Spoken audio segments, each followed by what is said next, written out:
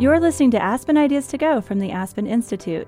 Each week, you'll hear compelling conversations from public events presented by the Aspen Institute. The Aspen Institute is an educational and policy studies organization that fosters values-based leadership and provides a nonpartisan venue for dealing with critical issues of the day. On this episode of Aspen Ideas to Go, author Michael Lewis speaks at Aspen Words, a literary program of the Institute that hosts the world's most prominent contemporary authors. Lewis has written many books on various subjects, all but one of which have been New York Times bestsellers. His most recent works, Flash Boys, The Big Short, and Boomerang, all examine aspects of the global financial crisis. The paperback version of Flash Boys, his best-selling exposé of high-speed trading that rocked Wall Street, comes out today, March 23rd. Lewis joined Aspen Words board president Tom Bernard on stage earlier this month to talk about Flash Boys. The two share a long and congenial history that dates back to the 1980s and their days as bond salesmen at Salomon Brothers.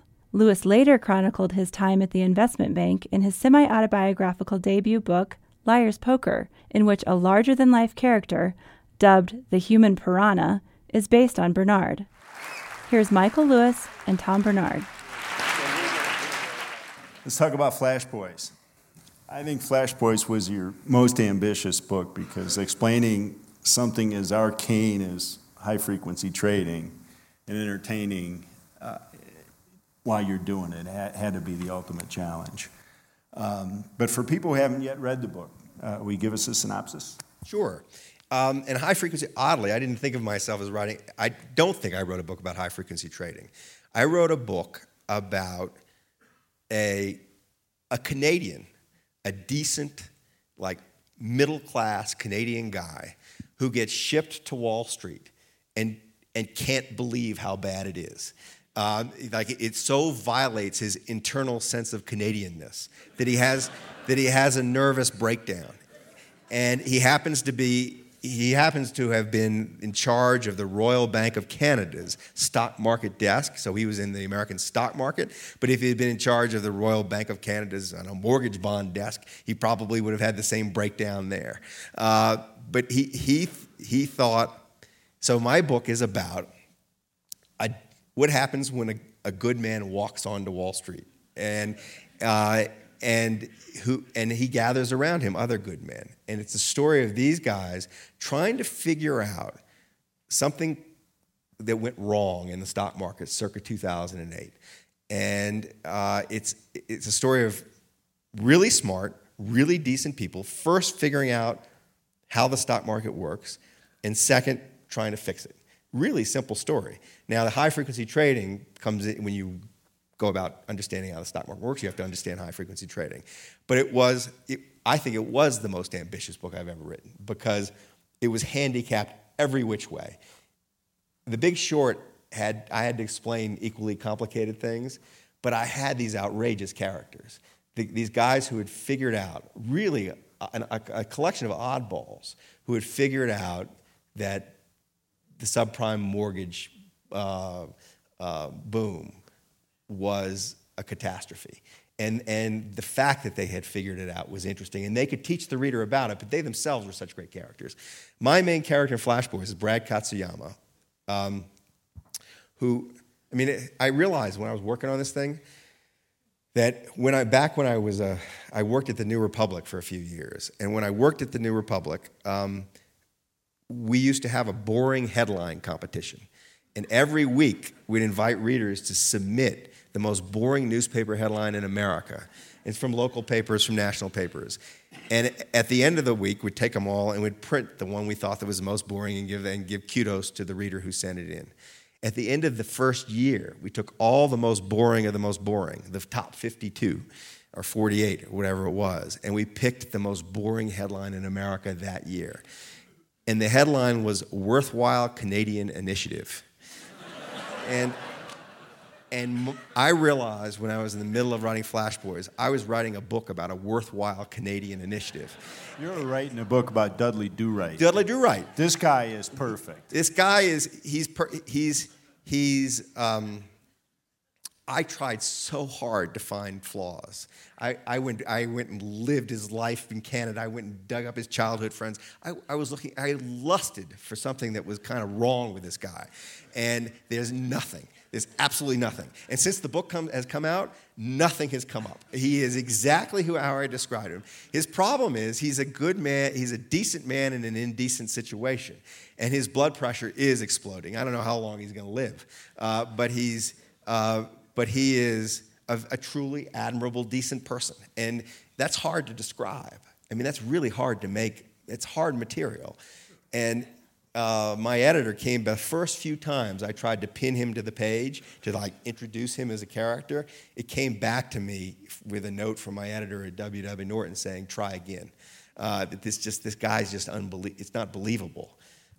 I wouldn't write a sequel to This Guy's Eyes until he develops a personality disorder of some kind. This is exactly true. But there was all kinds of stuff. I went looking for. I'm not going to bore the audience with this because it's just more worthwhile Canadian initiative stuff. So the challenge the book presented was that I did not have an obviously colorful character, but I did have a character in a really interesting situation. Someone who thought the world was basically good and sane, who finds himself in a market that's basically gotten warped and insane, and trying to figure out how that happened. And then, so many problems that occur in the financial system of late arise out of the complexity of the system, and arise in part because the people who are on the inside, who have the ability to see the problem, the minute they see the problem, they see they can make a bunch of money exploiting the problem. And this was true. This describes the financial crisis, but it also describes what's happened in the stock market. And what was really interesting about him was when he found what was going on in the stock market, and what he found in very broad strokes. So what happens to him? What he realizes is in 2008, he's been the head trader at the Royal Bank of Canada. He's managing big stock market trades.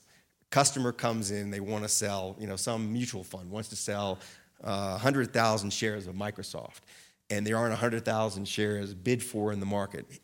Brad Katsuyama's job is to buy this stock and take the risk of unloading it on the market. So he needs to know what the market is. He needs to know he has the screens that tell him in the public exchanges there are 25,000 shares bid for Microsoft at $25 a share. So he has a sense of the risk he's taking when he buys the 100,000 shares from the mutual fund. What happens is, starting in 2008, the markets on the screen cease to be the markets he's dealing in. The minute he goes to act in the markets, it's like someone out there knows what he's trying to do, and the markets change. So, and this is something that a lot of traders experienced in the stock markets at this time. And so what was happening is they were being front run. I mean, we can get into this, how it's being done, but basically there were high frequency traders who were able to divine that he had an appetite to buy or sell, and they would run in front of him, and they would take the 25 or hit the bid for the 25,000 of Microsoft that were there and drive the market away from him. So he had to figure out why this was happening and how this was happening. And his journey is, he can't explain to you how it all works. But the thing that made him interesting as a character was that once he figures out how this market works, he very easily could have joined the people who were making a lot of money from the flaws in the market. Instead, he decides he's going to try to fix the problem at great personal cost to himself. At great expense to himself. So this is what I wanted to describe, the character who jumped that way instead of the normal way. Because I do think that a lot, as I was about to say, that a lot of the problems on Wall Street now are the result of people, when they see the problem, thinking that this is an opportunity to exploit instead of a problem to fix. And he brought with him this kind of basic decency. What's left of Midwestern American values is in Canada, and we're re-importing it. It's like so he's the reason I wanted to tell the story is I thought, this is what we need. This is what the market needs. That it's clearly beyond. It's beyond regulators. It's beyond the political process. What it needs is values, a sense that it's that this financial system serves a purpose. It doesn't function unless people trust it. People won't trust it unless it's trustworthy. It's trustworthy if people behave in trustworthy fashion, and he's showing you how you do that. It's a very old-fashioned tale. He's this moral example. Now, what's riveting about him, what's actually interesting about him, is that when you put a character like that in that environment, he starts to influence other people. He attracts to himself people who have a sense that, maybe what they're doing is not quite right. Or maybe there's a more purpose in the world than doing what they were doing. And his sense of purpose actually draws to him people who want to feel good about what they're doing for a living. And that's what's happened. I mean, he's inundated with resumes from young people. And I think this is the way forward. I think that this is the best hope for reform on Wall Street, is kind of market-based reform led by people who are leaders, who are setting an example. Let's talk about The Big Short. I think it explained the cause of the 2008 financial crisis better than anything written so far, and funnier than anything that ever will be written. You start shooting the movie soon in your hometown of New Orleans. In 2 weeks. How's that going? Well, so this is my movie career, such as it is, has so little to do with me. It's like watching a series of natural disasters. I don't have any control over whether movies get made or how they get made or why they get made. And until very recently, I just assumed they didn't get made. Everything I wrote would get bought by someone who'd say that they were going to make the movie, and then the movies just would not happen. But since The Blind Side, they've just kind of started to happen. And The Big Short, but I really didn't expect The Big Short or any of these financial things to be turned into movies, because there's no real proven market for them. And it's complicated material. Adam McKay, the Second City graduate, is a genius. His talent that he's exhibited so far is for very broad comedies. I mean, I think Talladega Nights this is the third time I mentioned it in the course of 30 minutes. It's obviously a big influence on my life, but I think it's a work of genius. What he's written is not a broad comedy. It's funny and really interesting, but it's a serious movie. And he's managed, and he did it with such conviction. He cared a lot about this. It really bothered him, like it bothered a lot of people, that this stuff happened during the financial crisis, and no one was really ever held accountable. Really bothered him. And you can see it between every line on the page. And you pick up and you read the script, and it's a work of conviction. It's not preachy, but it's a work of there's conviction there. And he's attracted to this, and that kind of script attracts to it talent who sense it. So he's got Christian Bale, Brad Pitt, Steve Carell, and Ryan Gosling in his movie. And he has people lined up who want to be in it. I mean, there's not room for everybody. And they're all doing it for not very much money.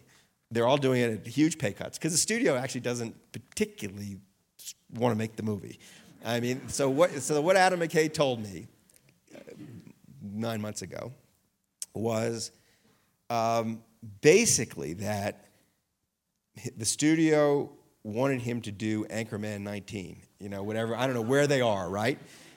And he said he would only do Anchorman 19 if they let him make The Big Short. So it is a passion project.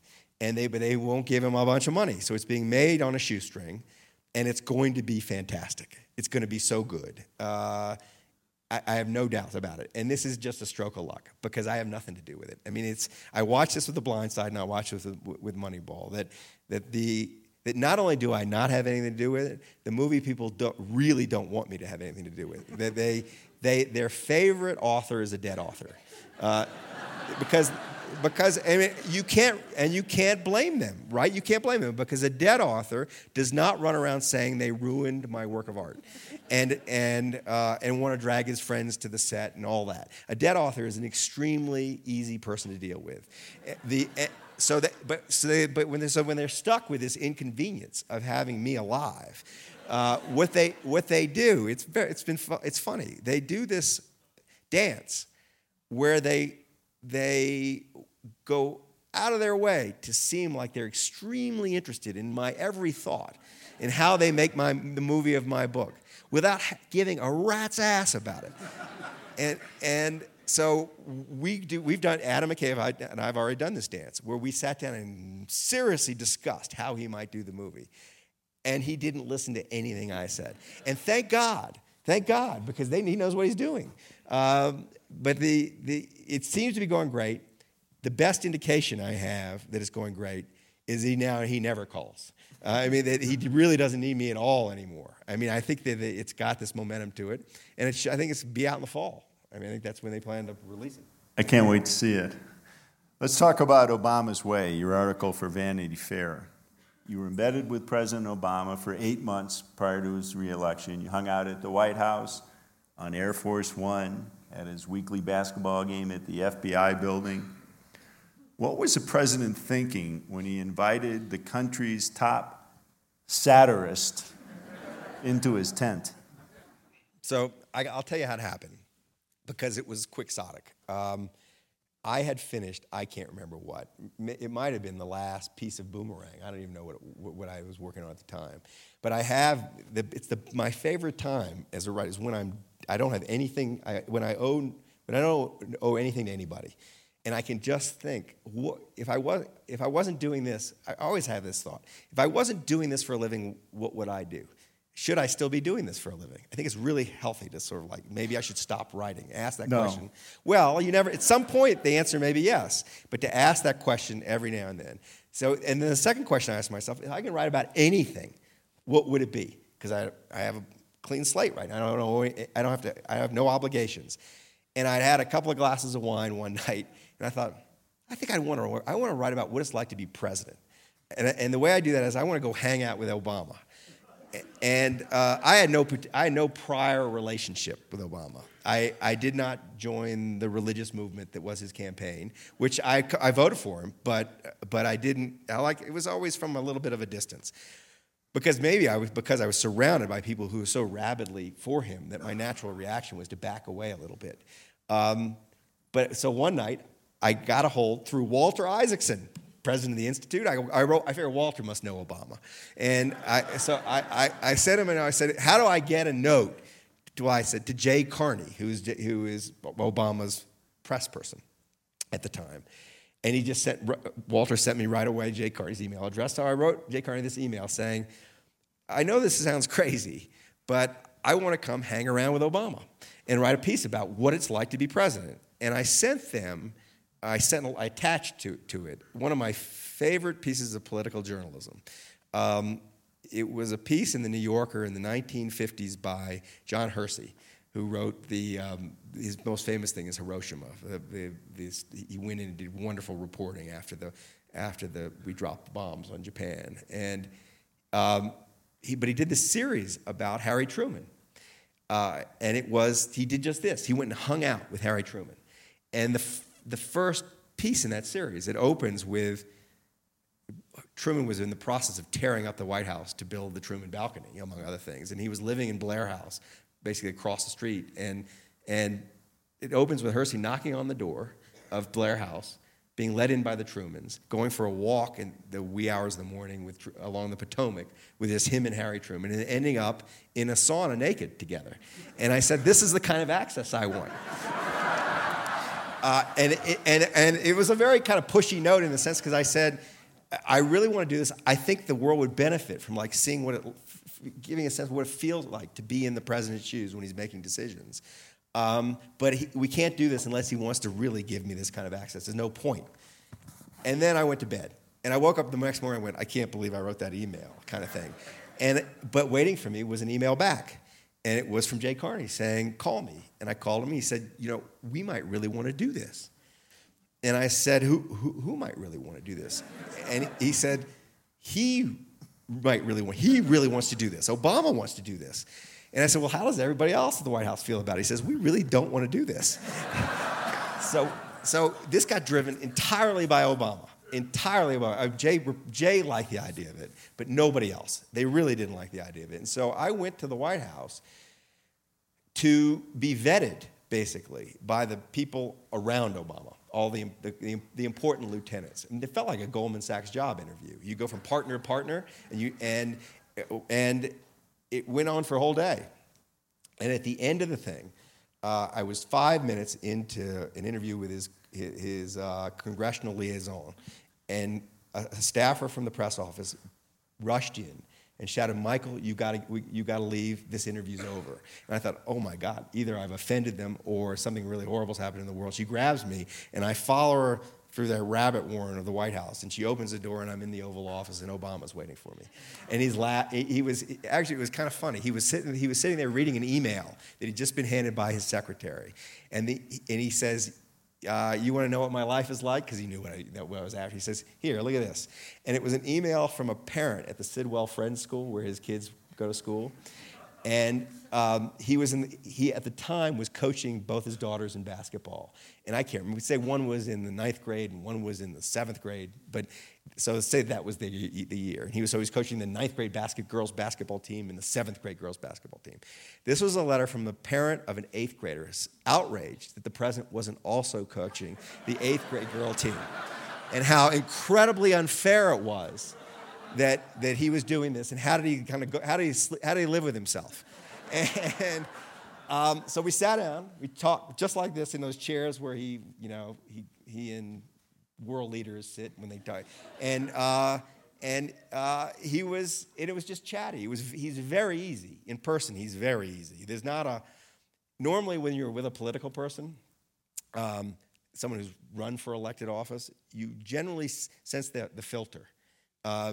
Two things, actually. You sense they are expert flatterers, that they're looking to get a hook in you in some way. They want to feel your approval at the same time. They want that connection. Clinton is, of course, the pathological example of it, but he's just the extreme case, right? He's just the best at it. Most of the others want to be Clinton, and the thing about Obama that was so interesting, he doesn't want to be Clinton. He really doesn't. He doesn't. Not only, it's almost like he doesn't really care whether you even like him, but he wants it to be real instead. And so, for example, in that course of that hour, I left not having the first clue that he had read a word I'd ever written. I had to be told afterwards that he had read several of the books and was really interested in them. But the only thing he said about anything I'd ever done was he said, the Moneyball movie, he said, you didn't have anything to do with that, did you? And I said, no. He says, I didn't think so. And that was it. That was the only reference to any other work. And there was no neediness from him. It was just like talking, and it was refreshing. So I came away from that thinking, if he wants to do this, that's a character I can totally work with.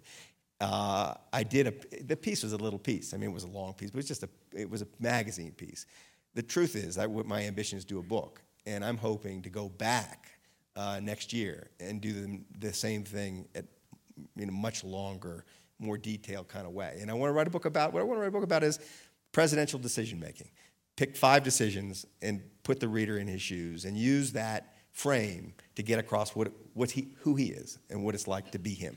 And I still think, in part because of how screwed up our media is, there's still fresh stories to tell. I mean, it's unbelievable, but I think it could still be written in a way where a reader would actually think, God, I never thought about it this way before. This guy is actually sitting there. He's doing his best in very trying circumstances to try to kind of make the right decision. He knows he's going to be wrong a lot of the time. How does he function? What does he do? How does he think about it? How does he monitor himself, the kind of meta decision thing? How does he monitor himself making the decision? So the material to me still feels compelling and fresh. The magazine piece was what the magazine piece was, but it was a total pleasure to do. We got to get to audience questions, but I just want to ask you about Boomerang because it's topical. In my opinion, it was your funniest book since Liar's Poker. You explore how 5 countries' cultures determine their reaction to the piñata of easy money that led to Europe's sovereign debt crisis. You wrote that the Greeks are, quote, a nation of people looking for anyone to blame but themselves, and that the Germans are super anal, obsessed with feces, in fact. Now the Greeks are fighting the Germans for their economic survival. So what's going to happen, and what do you think should happen? I don't understand. The Greeks keep trying to give the Germans their shit, and I don't understand why the Germans don't take it. I mean, it's a natural. There's a synergy there. That material was, again, it's a series of magazine pieces. I was put up to it by my editor, Doug Stumpf, at Vanity Fair. But my interest in it, and my interest in it was slightly different than his. In the beginning, I can remember what set us off. What set us off was Iceland. That's how it started. That series. That was the low-hanging fruit, and it was such a pleasure to write about, to pluck, that we thought, is there more fruit here? But the premise, which lasted through to the end, was, so we had this very weird period where the financial markets lost their mind and didn't make any kind of credit judgments about the countries. There was free money available for all. But each society behaved differently in the presence of the free money. It was that you're alone in a room with a pile of money. What do you want to do with it? It's financial porn, and the kinks were different in Ireland than they were in Greece, than they were in Iceland, and they exposed it was tourism. This is travel journalism. It's sort of getting at the society through its relationship with money. And it was you saw that there's this cultural dimension to the whole thing. Iceland was my favorite, still my favorite, because it was so stark. It's a nation of 300,000 people. It's the size of Peoria, and they had 3 global banks. I mean, in a matter of a few years, they 3 of the biggest banks in the world in Peoria, Illinois. And Iceland, the president of Iceland was touring the world, giving speeches to people about how Icelanders had been oppressed for centuries and had never been able to show that they had a particular gift in finance. And now that the constraints were being removed, they could show that they actually had this natural gift for risk-taking. But it wasn't all Icelanders. It was just Icelandic males. The women had no pretenses that they knew anything about finance. The men told the women that we know what we're doing. And these are fishermen. These are fishermen. They were literally fishermen. That's what people do. That's what they had done in Iceland up to the moment they were given money to become bankers. They were fishermen. And if you're given a choice between being a fisherman and being a banker, it's not a hard choice. You stop fishing. And I interviewed people who had literally come off the boat and the next day were given portfolios to trade foreign exchange. And they all said it. The one guy who I talked to he really had literally walked off the boat and started trading for one of the banks in the foreign exchange markets. He said how much easier it was than fishing. But the effect of this, so the Icelandic males, because of the nature of the work in part, had historically they'd done the fishing, and the women, Icelandic females, trusted that the men always knew what they were doing. They were really good fishermen. When the men come home and say, now I'm going to be a banker, and I really know how to do this too, they said basically, okay. By the time I get there, there is one viable financial institution in the whole country, and it is an investment advisory firm run by an Icelandic woman. And the premise of it is, no man will ever touch your money. That if you give your money, if you want your money managed without any Icelandic men ever getting near it, this is the place. And Icelandic men were giving her their money because it was like, stop me before I trade again.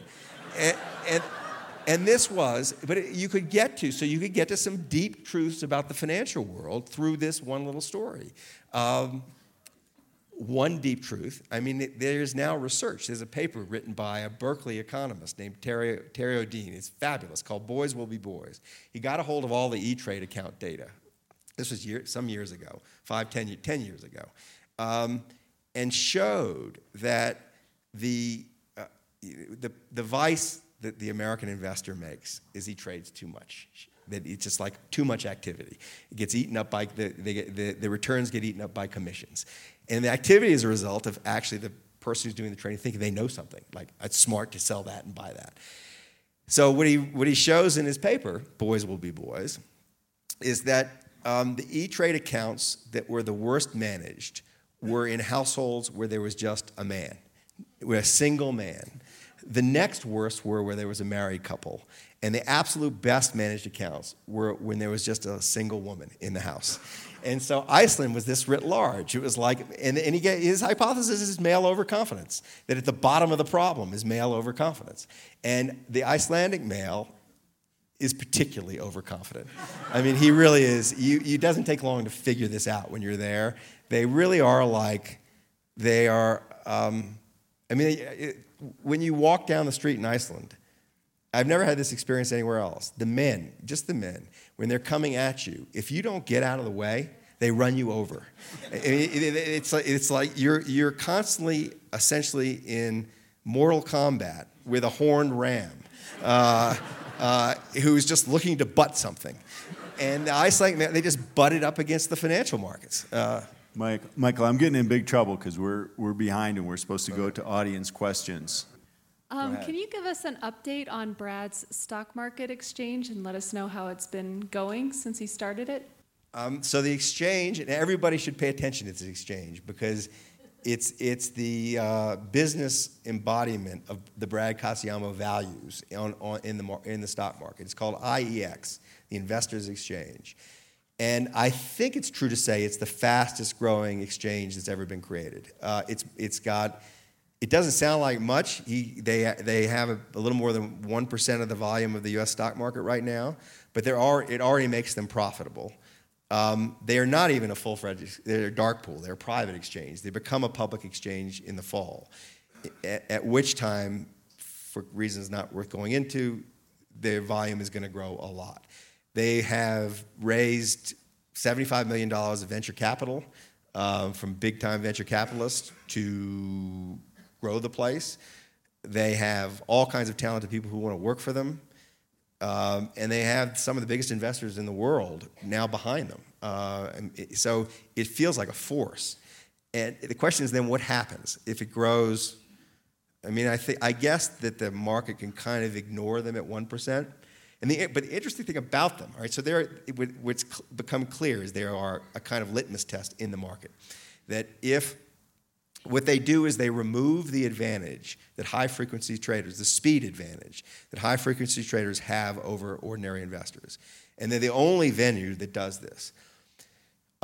In the rest of the U.S. stock market, high-frequency traders account for about 50% of the volume. About half the trades are done. So it's the typical encounter in the market is an ordinary investor colliding with a high-frequency trader. When you remove the advantage that they have, they're on Brad Katsuyamas market, they're about 17% of the market. So they serve some function still, but they're much less necessary.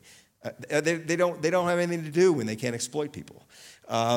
So they have much less to do when they can't exploit people. And he's showing this.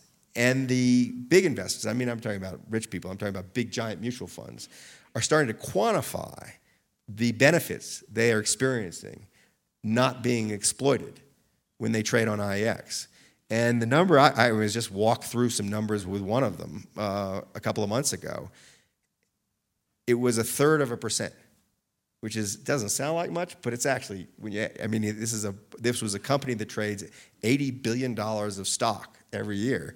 They're looking at a $240 million gain for their investors. And their investors are, firefighters and teachers and unions and so on. It's meaningful. So once you start to show it, the effect of it, you create pressure in the market. Investors all of a sudden look remiss if they aren't forcing the orders there instead of there. So I think it looks the future looks very rosy for them. And then the question is what happens when they get up to a certain size, when they become totally unignorable. Before I wrote the book, the New York Stock Exchange tried to buy them. And they IX didn't want to sell because they were afraid, rightly, that if they got bought by the New York Stock Exchange, essentially they'd be being bought to be silenced. But if they get to a certain size, it would not surprise me if they became the New York Stock Exchange. I mean, what this market really wants to do is be in one place. Right now, it's in 60 places. There are 13 or a dozen public exchanges and 40-something dark pools, and they're scattered across New Jersey. It serves investors no purpose to have this fragmentation. If there is one trustworthy place where everybody can meet, that's the natural structure, the most efficient structure for the market. And I think they're going to force that question at some point. Why don't we just have one place, and why aren't they the place? We got to force some more questions from the audience. Do you think that the high-frequency traders are going to become specialists on this market? Do I think they should become specialists on the market? I don't think... That's before your day. It's Salomon Brothers. No, I know. The specialists on the floor of the exchange back when human beings, actually, we were in the middle of the transactions. So now, I mean, there aren't any... When you go to buy or sell a stock, there's not a person you're dealing with. You're dealing with algorithms. And removing the people from the market was a really good thing. I mean, it wasn't that the old system was so great. It's just that what replaced it should have been much better. So no, I don't think there's any chance. It seems highly unlikely that it will return to a day when the trades are being slowed to human speed, when specialists are necessary. So I think that what's much more likely is that there'll be many fewer high-frequency traders. There will be some who serve some purpose, and there'll be others will just be out of business. This is inefficient. We have two microphones racing for the same person.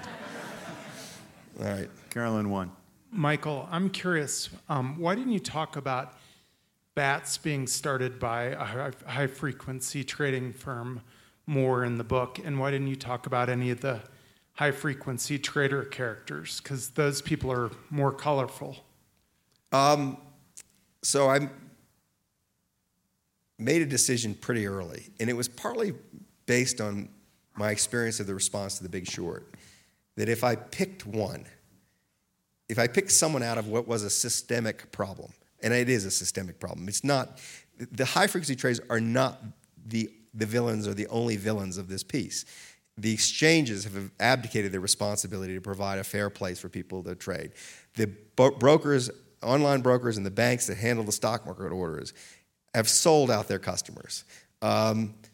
If I picked BATS, it's a natural one to pick, but if I picked one high-frequency trader who happened to be fool enough to talk to me, all the energy would be focused on them as opposed to the system. And the truth of the story of Brad Katsuyama, the story I was telling, it wasn't man versus high-frequency trader. It was man versus system. So I decided right up early on to leave the system faceless, which had literary disadvantages, but there was a truth to that. So the decision was intentional. I didn't want to pick one because I knew what was going to happen if I picked one. And it was going to be, they're a villain, get them, and then the problem's fixed. But the problem wouldn't be fixed. The problem is the system. When you got into the book, Flash Boys, did you have a motivation that you disclosing some of the things that were going on with high-frequency trading were going to be looked at by regulators? Was there kind of an underlying theme that I hope somebody really pulls back, opens the kimono here, and really goes after some of these guys, or really tries to assess whether this is right or wrong? When The Big Short came out, I started to get calls from senators, lots of senators, basically saying, you've explained to me how our financial system works. Can you come into my office so we can talk some more? And my response was always, you're out of your mind. You're counting on me to explain to you how this all works. I've got these characters who know a lot of stuff, but everything I know is in there, kind of thing. And I don't know much more beyond that. That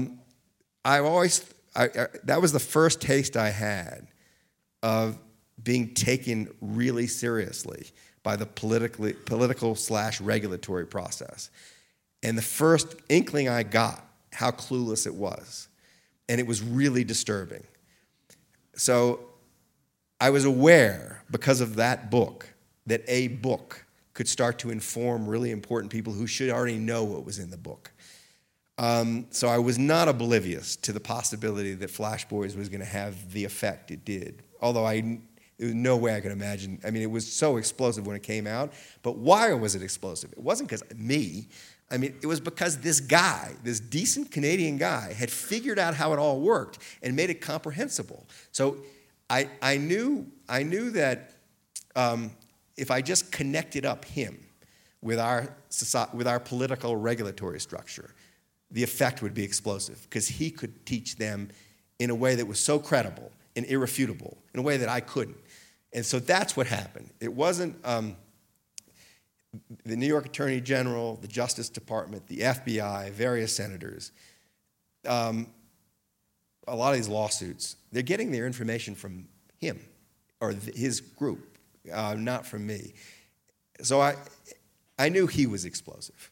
I knew, it wasn't that hard to see because he had walked into the offices of some of the most famous investors in this country and explained to them what they couldn't understand, which was why whenever they put an order in the stock market, the market moved before they even put the order in, kind of thing. How do people know what they were going to try to do? They had seen the problem, they had sensed it, but they didn't understand why it was happening. And they were outraged. And they were in the dark until he explained it to them. So I just knew that his story was wonderfully clarifying for people who had only kind of a vague sense of how all this machinery worked, and that it was potentially explosive. This is going to have to be the last question. Can you talk a bit about the method of how you put together your stories, and specifically how you navigate ground rules? I mean, your books are amazing in part because they convey these amazing characters in really personal ways.